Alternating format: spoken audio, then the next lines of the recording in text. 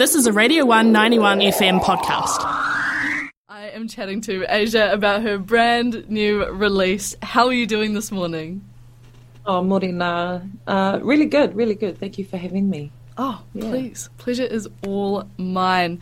You have just released a brand new track. Of course, you are an award-winning singer and producer. This brand new tune is called Te Reo ki Whakarongotai, and it is such an incredible waiata. Please tell us a little bit about the writing process of this song. So Te Reo ki Whakarongotai, and I suppose a translation of that title is really about the distinct language of my marae and the people of my marae, my iwi. So my iwi being Ātiawa ki Whakarongotai, and Whakarongotai marae is in Waikanae on the Kapiti coast. And so, this is a dedication, a waiata mihi, I suppose you could say, to the people of my marae, my whānau especially. I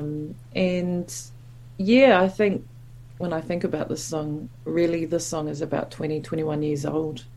It's been a family heirloom for a long time.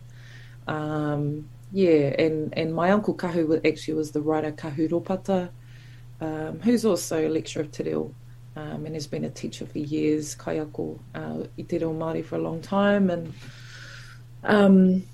as a family, we got together, myself, my older sister, Trey Ropata, my auntie, Tasha Ropata, and my uncle Kahu. We got together and composed a tune as the lyrics were already written. But, so the writing process it was, thinking back to it, I think it probably was over a weekend back then. And, naturally we just sort of combined our powers together, if you will, and this way to come about, but very much speaking about Te Reo Māori and, highlighting those kaumātua that have been before us, that started Reo Wānanga on my marae in the 80s, mid-80s to late 80s, and then my uncle Kahu in the 2001 composed this waiata in his own Reo Wānanga on the marae. So it was definitely a movement, but it was all part of that revitalisation of Te Reo Māori back then. And just the survival of our reo, I suppose, right up until now. So, and going forward, of course. So beautiful. That is easily one of the coolest origins of a tune that I've interviewed on the show so far. Of course, you're, like you were talking about before, the physical space in which you sort of write or compose or create music in, I think plays a massive part in the final product and the final sound and the final feel of the song. What kind of spaces are your favourite spaces to write in, compose in? Where do you feel the most creative, the most safe? I think there's always been a few different methods, and it's a little bit like gigs. Every gig's different, through the live performance. But I know that a big part of probably what I've always done is composed alongside my older sister Trey, and we've done many family gigs and kaupapa gigs over the years. And so, those relationships already established are already there, and obviously we're siblings. Much the same with my uncle Kahu. He's my mum's younger brother, and his wife Tasha, and so we've always worked together around kaupapa songs mostly, whether they be iwi significant events that have happened or that are coming up, or so those, I think generally the kaupapas always carried the modi in which we usually compose in together as a collective, but also outside of that, I think for me, I've always really enjoyed live performance, and I think Asia is very much focused, I suppose, on the live performance side of things, including studio.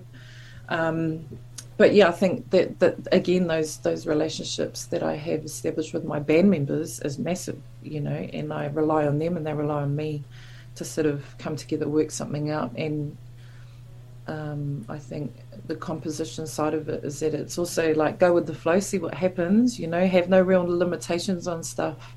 And generally it starts with jam. And then, I might move into some phrasing and then sort of every now and then decode the words from there. But again, it's different, every time. But that's just some of the ways in which, things have happened, unfolded, I suppose, yeah. I feel like that's the beauty in music, though. It's having that flexibility to just write in different ways and in different spaces and with different people as well. And, naturally from that kind of collaborative process, which you do quite a lot in your music, you get different products, which is really special. And you were mentioning your band before and how a lot of Asia is focused on the live element, right? Yeah. When you are creating a new track or maybe delving into new sounds, do you think about how it's going to sound live, or do you trust that your compositions will just sort of translate into a live scene? Usually right from the get-go, it's usually composed with either myself and then the band, the bit of music I'm talking about. But I think the idea is to mostly, whether it's a studio track, like it's been produced or whatever, and I'm collaborating in that way, we make a track and it's cool. It's a bit like Te Reo, that was different. But then the band would just find the chords and we would just work that out for a live show, and there's about 2-3 different versions of Te Reo that I can think of. But generally, yes, I think the goal for me has always been about transferring that studio audio soundtrack to a live setting, or having another version that you can share with an audience in a live performance. And so it's sort of like being ready and on with both, you know what I mean? But always stemmed from the original track into another version of the song or something similar for the live, for sure. Yeah. And when it comes to the process of sort of shifting a studio track to a live track, what kind of musical / composition elements do you think about when it comes to moving it over into playing it in front of an audience? Yeah. I think,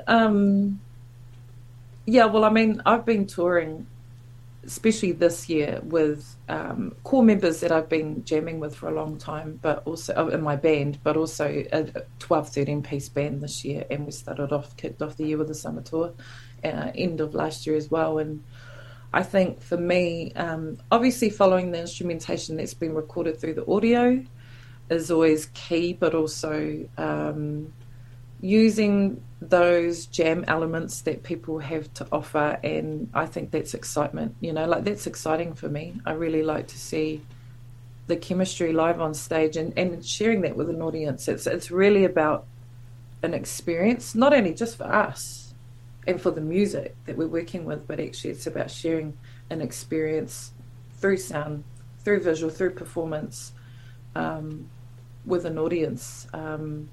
And so we've been working on sort of different performances over the year that have hopefully sparked a bit of that and shared a bit of that with our audiences. And I think, it's never, I'm always a bit like, it doesn't have to be the same. It doesn't have to be the same or exactly the same as the audio track, because I think sometimes when you put a bit of pressure on, sometimes it's good and sometimes it's just like, actually, let's just let it be fluid. Let's just be fluid with it and have the freedom and see where it goes. And that's exciting to me. I don't steer away from that. I sort of like the unseen, the unknown parts of what music can offer. So, yeah. I love that, and I love how collaborative you are with your music, and you're such an incredible live performer, incredible writer. But I have to ask, is the single a lead up into a bigger project? I've heard a few tweets around the garden. Yes, that's correct. So Te Reo Whakarongotai is the first release single from my album. There will be a few other previous tracks that I have released already that will still be on the album, that will feature on the album as well. But so that's the next exciting piece for me, and I'm currently working on my album that I've been working on for 6 years. since living in Christchurch till now. And yeah, the release is, we're looking at February, March of 2024. So I really can't wait to share that with everyone. Yeah, it's been a long time coming. I've got a wonderful band and a mixture of musicians, you know, who are just like badasses, excuse my language, you know, like geniuses in music. And you know, and we operate as a whānau, and I'm really lucky to have them. And so Ricky Gooch is a big feature on the album. My brother Peter Riley, Te Kawahirangi. We've got my older sister Trey Ropata. There's Leonardo Cogini, Daniel Hales. There's Louisa Williamson, and Mara TK is the producer of this album.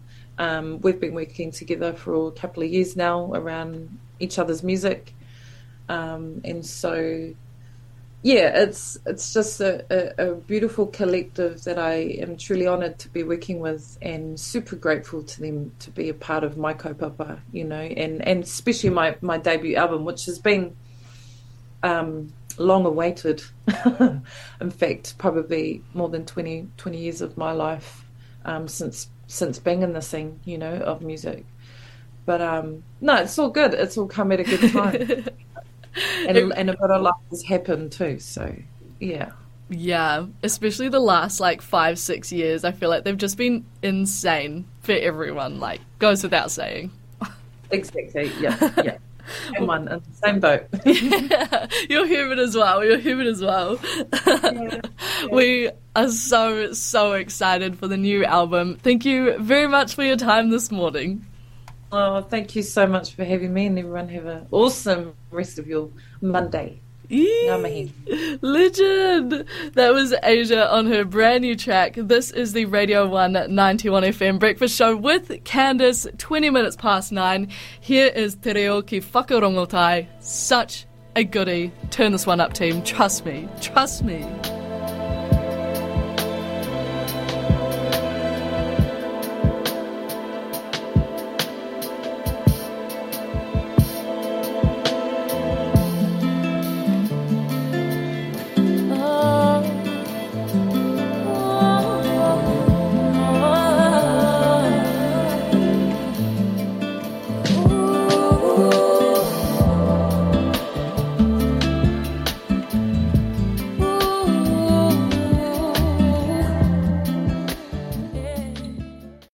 Thanks for listening to a Radio 1 91 FM podcast. There are heaps more at r1.co.nz.